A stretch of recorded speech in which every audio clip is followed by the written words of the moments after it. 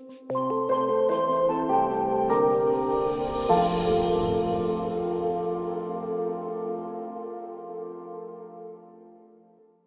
morning. My name is Jonah Yahasu, and I'll be reading Matthew 5, 1 through 12. Now when Jesus saw the crowds, he went up on a mountainside and sat down. His disciples came to him, and he began to teach. He said, "Blessed are the poor in spirit, for theirs is the kingdom of heaven. Blessed are those who mourn, for they will be comforted. Blessed are the meek, for they will inherit the earth. Blessed are those who hunger and thirst for righteousness, for they will be filled.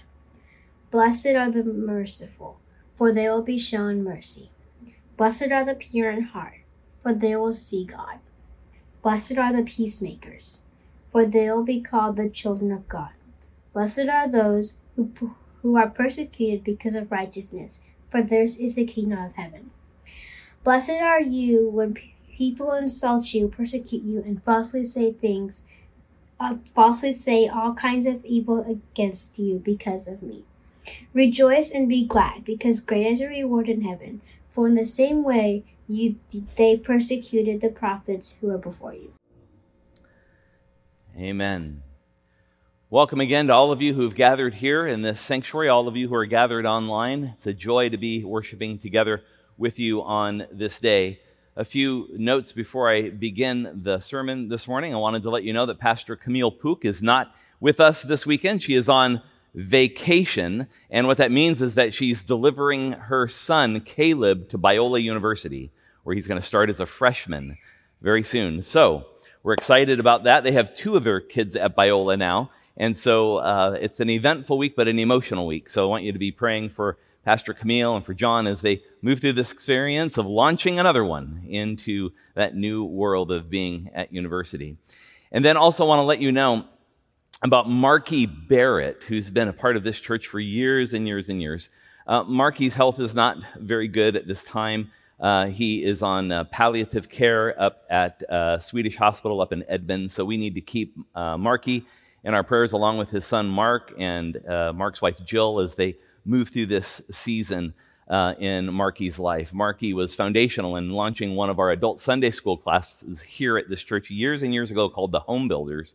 And so he's been a vital part of this congregation for so many years. So let's keep him in prayer during this moment in his life. And let's do that now. Why don't we pray together? Lord God, we give you thanks for the opportunity to gather together this morning, and we're thankful for witnesses like Marky and how he continues to live out your faithful call in the world. We pray for your grace to be upon his entire family in this season of his life. We pray also for Pastor Camille as she's away this Sunday. Bless her and be with her and John as they drop Caleb off and give them safe travels as they return home.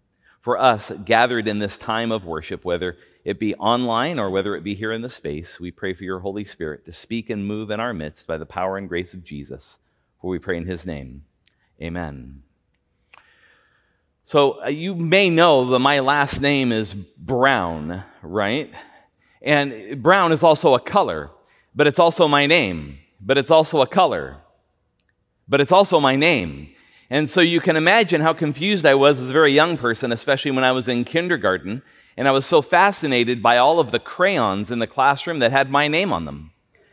And so I made it a practice of collecting all those crayons that had my name on them because obviously, since they had my name, they belonged to me. That's what happens to you when you're an adopted only child growing up. You're spoiled rotten, and so you assume anything that says Brown on it belongs to you. And so whenever we had to do a coloring assignment in kindergarten, like color a tree trunk or something like that, there were no brown crayons to be found because I had all of them. And so there was a lot of weeping and gnashing of teeth from all the children looking for a brown crayon to color a tree. And you can imagine the weeping and gnashing of teeth when the teacher ascertained that I was the one that had all the brown crayons, and they were so cruelly taken from me. In that moment, when all the brown crayons were taken from me, I felt like the victim. When in fact, I wasn't the victim at all, was I? I was what we call the violator. You see, that line between victim and violator sometimes gets a little fuzzy to us, doesn't it? It oftentimes depends on what side of the equation we're on. And so today, as a part of this message, I'm going to invite you not into a world of black and white, of victim and violator. I am going to invite you into a definitive shade of gray. I'm going to invite you into a space that really isn't going to resolve much. And if you leave this place today or you leave this experience online feeling like you're carrying more questions than you had when you came in, then the mission of this particular sermon will be accomplished. What we're hoping to do today is hold some important questions, not necessarily resolve any of them. The beatitude before us today is in Matthew chapter 5, verse 10. And Jesus says this, "Happy are people whose lives are harassed because they are righteous, because theirs is the kingdom of heaven." We're continuing in a series of messages called Waymakers. And this series of messages is about following the God of promise, that the Beatitudes, or these statements of blessing by Jesus in Matthew's gospel, can help us make a way in our lives. They can illumine a path for us as we begin with this first of these statements that says, "Blessed are the poor in spirit, for theirs is the kingdom of heaven." We move through all of those statements of Jesus, arriving at this, the final one. "Blessed are those who have been persecuted for my name's sake," or for righteousness' sake, "for theirs is the kingdom of heaven."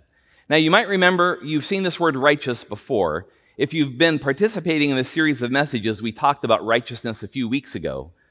And you might remember this one, "Blessed are those who hunger and thirst for righteousness," right? "For they shall be satisfied." And you might remember that that word for righteousness in its original Greek language in which Matthew's gospel is written is the word dikaiosune. And that word for righteousness also means justice. You can translate that word either way. And so you could just as easily translate today's verse, "Blessed are those who have been persecuted for justice' sake, for theirs is the kingdom of heaven." This is important space for us to get into, because in this day and age in which we live with such ferocious anger and polarization and embitteredness that exists within our culture, everyone wants to be the victim, but nobody's the violator. And so everyone is claiming the space of being persecuted. I'm being persecuted. I'm being afflicted. I'm being called out. Maybe Jesus has something for us here that we can think and wrestle with, that we can consider and hold as we wonder what it means to be persecuted for righteousness' sake. There's a great story in the Bible about this. It's in Acts chapter 7. I'm going to invite Cindy Strong to come read it. And as she does, I want to show you a question that I'd like you to consider before we hear this text read. I'm going to put it up on the screen. What does it mean to suffer persecution? What perspective have on how we see suffering? You see suffering one way when you're the victim. You see it a different way when you're the violator. So these are questions for us to wonder about and hold as we hear the story of the first Christian martyr. His name is Stephen. And the story of his martyrdom is recorded in Acts chapter 7. Cindy, please. The reading is from Acts chapter 7, 54 through 60, which is on page 1334 in the Common English Bible found in your pew. Hear the word of the Lord.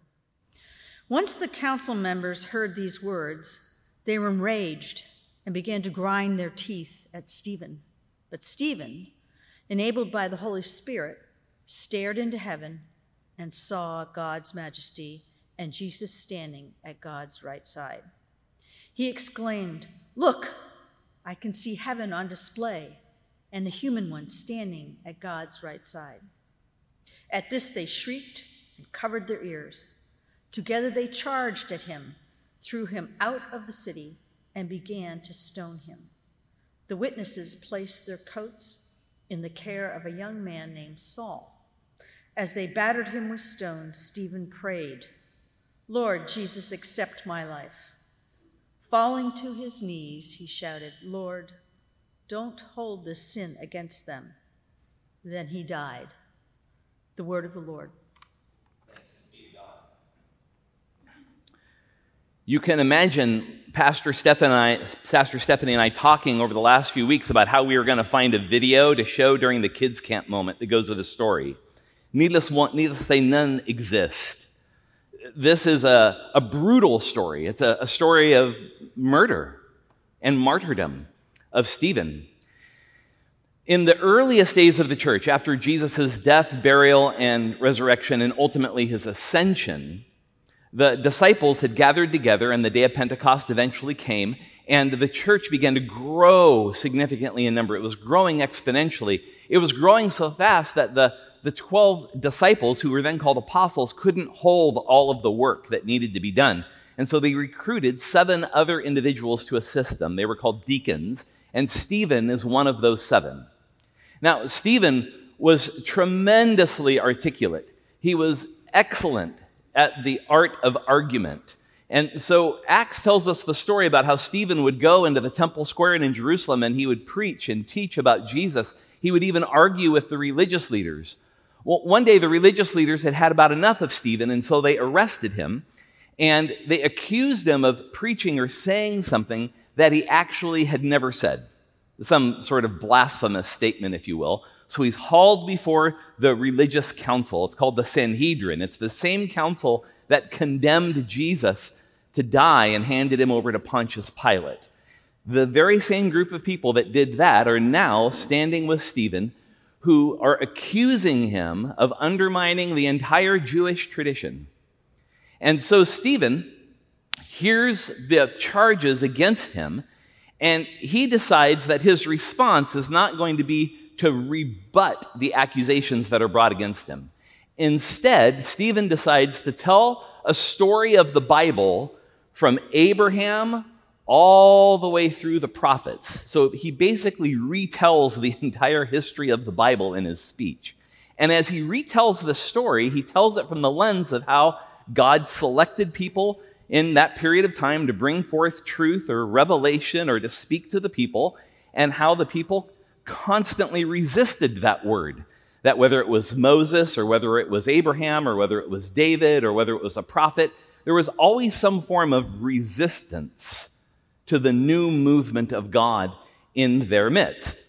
And so the passage that Cindy read a moment ago is what the response of the council is after Stephen speaks. So you might wonder, what got them so upset that they would run him out of town and stone him? Well, let me read the passage of Scripture slightly before the passage Cindy read to you, so you can understand why they were a little bent out of shape. This is Acts chapter 7, beginning at verse 51. We'll put it up on the screen. Stephen concludes his remarks with, "You men who are stiff-necked and uncircumcised in heart and ears are always resisting the Holy Spirit. You are doing just as your fathers did. Which one of the prophets did your fathers not persecute? They killed those who had previously announced the coming of the righteous one, and you have now become betrayers and murderers of him. You who received the law as ordained by angels and yet did not keep it." Strong words, huh? Is it any wonder that the very next verse that Cindy read is, "Now when they heard this, they were infuriated, and they began gnashing their teeth at him." You see how the story plays out. Stephen speaks a word that they don't want to hear. And that word, well, is the truth. And so what they do is they pick Stephen up and they take him out of the city. And when they take him out of the city, they take him out of this gate. We're going to show you a picture of it. This is called St. Stephen's Gate. It's one of the 7 ancient gates in the city of Jerusalem. It's also called the Lion's Gate. I took this picture, or my friend Jan took it, when we were in the Holy Land about 5 or 6 years ago. And there are not many places you can go into in the Holy Land where we know with 100% certainty that you're standing on the spot where something happened in the Bible, the exact location. This is one of those places. So when you're standing there, you're standing at the exact place where Stephen was put to death by stoning. Now, I could spend a lot of time talking about stoning, but we're not. It's a ritual of execution, and one stone gets thrown at a time. So it's not a mob throwing rocks all at the same time. It's one rock at a time with a certain hierarchy of one person to the next that each throw a stone. It's a brutal, brutal way to be put to death. What can we learn about Stephen? Because he really is what this beatitude in some ways is talking about. Blessed are those who have been persecuted for righteousness' sake, for theirs is the kingdom of heaven. Let me put a question to all of us. How does the thought of losing affect our idea of suffering? And does Stephen ever act or sound like a victim? It's such an interesting text. Now, we're not talking here about suffering as in some incidental form of medical suffering or some tribulation or struggle you're going through in your life. We're not talking about that. We're talking about the kind of suffering that happens because of some spiritual, ethical, or moral choice that you have made that then engenders some kind of suffering. And so if you've ever been criticized for forgiving someone, that's a thimbleful of this. If you've ever been criticized for being too compassionate, that's a thimbleful of this. If you've ever been criticized for being a softie, this is a thimbleful of that. Those are the minor ways in which this occurs, and then Stephen is the most acute way in which this occurs. So there are some things I think we can learn from this rich story of Stephen and what Jesus is telling us about how we're blessed even in the midst of persecution and suffering. And so here's the first. That we have to affirm a consistency grounded in trust. Consistency grounded in trust. Here's a fascinating thing that happens to Stephen, is that the speech Stephen gives in front of the council that resulted in his stoning is very much congruous with what Stephen said in his public preaching. So there's not a lot of difference between what Stephen argued for in public and what he argued for in private with the council. That's consistency. Now, the temptation here, like for many of us, is to react in that kind of a moment. So when somebody criticizes or calls you on the carpet is to react. And there's two different ways we react sometimes. Reaction number one is to demur and to spin and to tell people, we didn't really say what you thought we said. And so the self-preservation or survival instinct kicks in where Stephen goes, all right, well, if I push this thing, they're going to kill me. So I'm actually going to work this in a way that's not going to get me in as much trouble. That's one way he could react. The other way he could react is become completely unhinged. He could become completely unhinged. And instead, he follows a consistent pattern. He speaks directly to the people he's talking to, but he follows a consistent pattern in what he does. That's how he practices integrity. He's not a different person under pressure than he was when he wasn't under pressure. So think for a moment about those moments in our life where we've been called on the carpet for something we've done, when we've been criticized about it. How do we respond in that situation? What do we do? Do we try to spin and make it go a little easier, or do we overreact and sometimes make it worse instead of making it better? Consistency is what we're after. And consistency is hard to do because it's a long game for us. It's not a short game. And our culture and our society reward the short game. If you're vociferous and toxic in your speech on Facebook or social media, you get immediate reactions from people. Like, love, love, love, thumbs down, thumbs down, thumbs down. We have conditioned ourselves to look for immediate gain instead of the long game. Consistency is how you win the long game. My favorite blogger, you may know, is Seth Godin, and he writes this about consistency. Godin says, the culture is changing far more rapidly than it ever has before, and yet it changes slowly enough for us to grow impatient when important ideas and practices around health, justice, and community are ignored, and yet it changes. Persistent and consistent effort with focus is our only way forward. So enough about consistency grounded in trust. Let's go to number 2. Justice causes friction. Everyone put your hands together. Excellent. Now rub them as fast as you can. See, right now you all look like Mr. Miyagi. If you know my Karate Kid reference, you'll get it. Okay, are your hands warm? Are they getting warmer? That's friction. Friction causes heat. Friction causes heat. So justice, or the call for justice, in Stephen's case, is going to create friction. And there's a reason it creates friction, because those who seek justice, those who are looking for righteousness, those who are longing to live into a new day, they're always questioning the status quo. The status quo is powerful, isn't it? It's so powerful, it's become the status quo. The status quo is the power and a system and the authorities and structures that work in a way to ensure that which is. It's always in a defensive posture.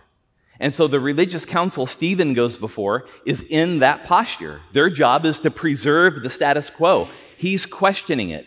Here's how you can tell if your status quo is healthy or not.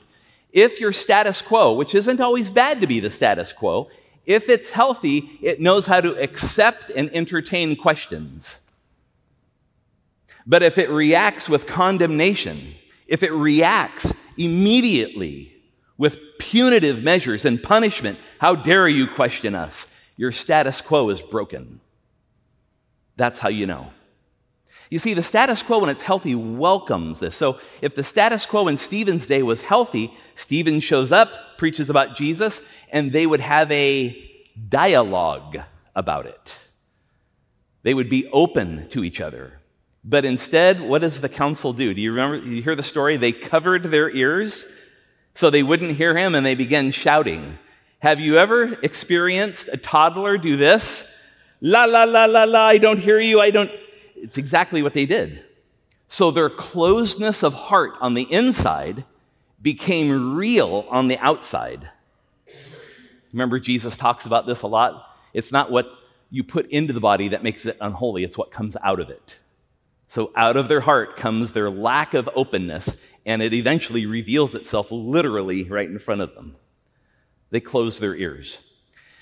Justice causes friction.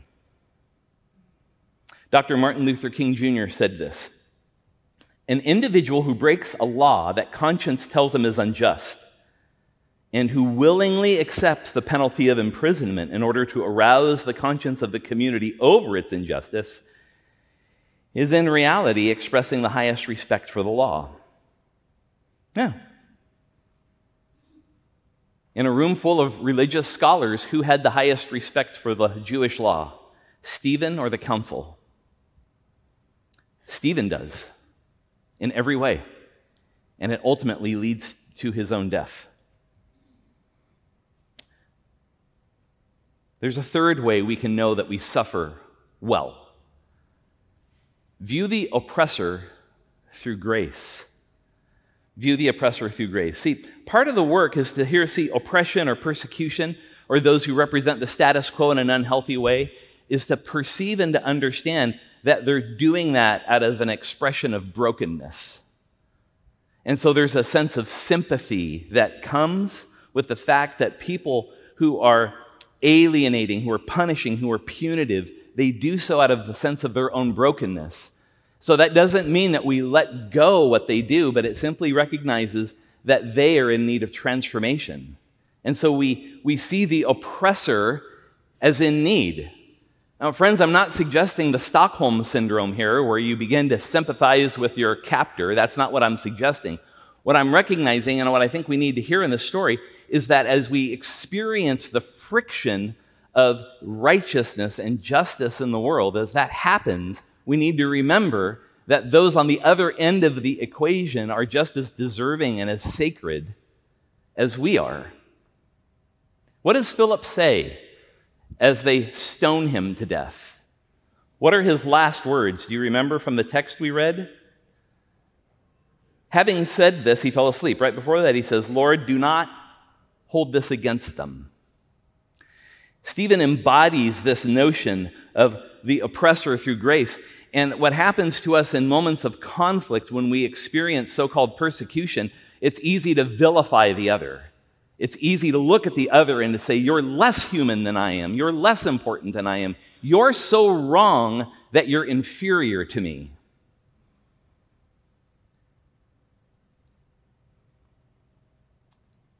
Number four. The disclaimer. Consistency is not enablement. This is very important that you hear this piece. In this very same sermon that Jesus preaches in Matthew 5, he says, do not cast your pearls before swine, and do not give that which is holy unto the dogs. There's a difference between confronting issues of justice and righteousness and then being persecuted for it than enabling the bad behavior of other people. Those are different things. Enabling the bad behavior of other people, it sounds like the situation in your life where maybe you're suffering some kind of abuse, physical abuse, emotional abuse, spiritual abuse, and instead of exiting yourself from that situation for healing, you just keep going back for more. That's enabling the abuser. It's allowing them to continue their pattern of brokenness, inflicting pain on other people. That's not what this is about.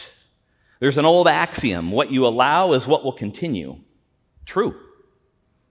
What you allow is what will continue. Here are some questions to wonder about. We'll put them up on the screen. Where is steady consistency needed in your life today? What might it cost you? And pray about that cost each day this week. Friends, this is a hard space to be in. And many of us have been in this struggle as of late. Shall I name a few? There are some within the Christian community in the United States that claim they're more persecuted as a religious community than ever. Perhaps they should read Acts 7. There are those within the world that believe they're the victims of injustice only because their privilege is being taken away from them. Victim, violator. Do the crayons have my name on them, or do the crayons belong to others? You see, this is complex work, isn't it? And so it would be rather arrogant, at least for me as the preacher, to say, guess what? In 25 minutes, I have the answer.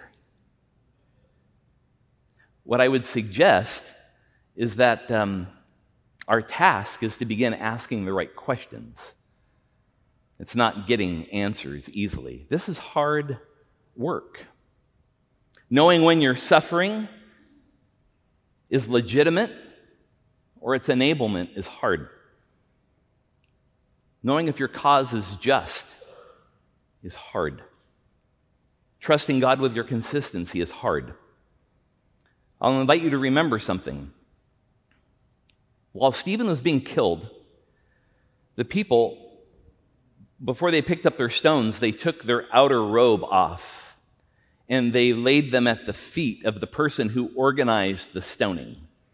And the person who organized the stoning that day was a young religious leader named Saul. And Acts 7 says he was standing there overseeing the execution. That young religious leader is the one you heard about in the video that Pastor Stephanie shared with all the kids and with all of you. Saul was the man standing there who was in charge of Stephen's execution. That same Saul was so bloodthirsty, he went off and he asked the same religious leaders that condemned Stephen to die to give him letters to go to Damascus to find more Christians. And on his way to Damascus, guess what happened? You saw the cartoon, you know what happened, right? What is one of the great ironies of the New Testament is that Stephen was known for his articulate argument, for his mastery of the Jewish tradition, for his capacity to argue for the faith, and he's put to death. And the one responsible for putting him to death takes his place as the master theologian, the master argumentor, the person whose rhetorical skills are unrivaled, becomes the greatest champion of the Christian faith. Never count anyone out, even those that hoard brown crayons. Friction. Are you suffering well? Stephen might help us find the way. If you are, yours is the kingdom of heaven. You may notice that takes you right back to poverty. Did you notice that? The same promise for those who are persecuted for righteousness' sake, they shall inherit the kingdom of heaven, is the very same as the first beatitude. Blessed are the poor in spirit, for theirs is the kingdom of heaven. More on that next week. Let's pray together. God, we thank you for, just a challenging issue for us to think about. So, Lord, we pray for your Holy Spirit to speak and move in us this week. These are big things to wrestle with. They have implications for our life, for our community, our society, and our world. It's not easy. But God, we know that you'll lead us faithfully, consistently, that we might be righteous and justice makers. In the name of Jesus, amen.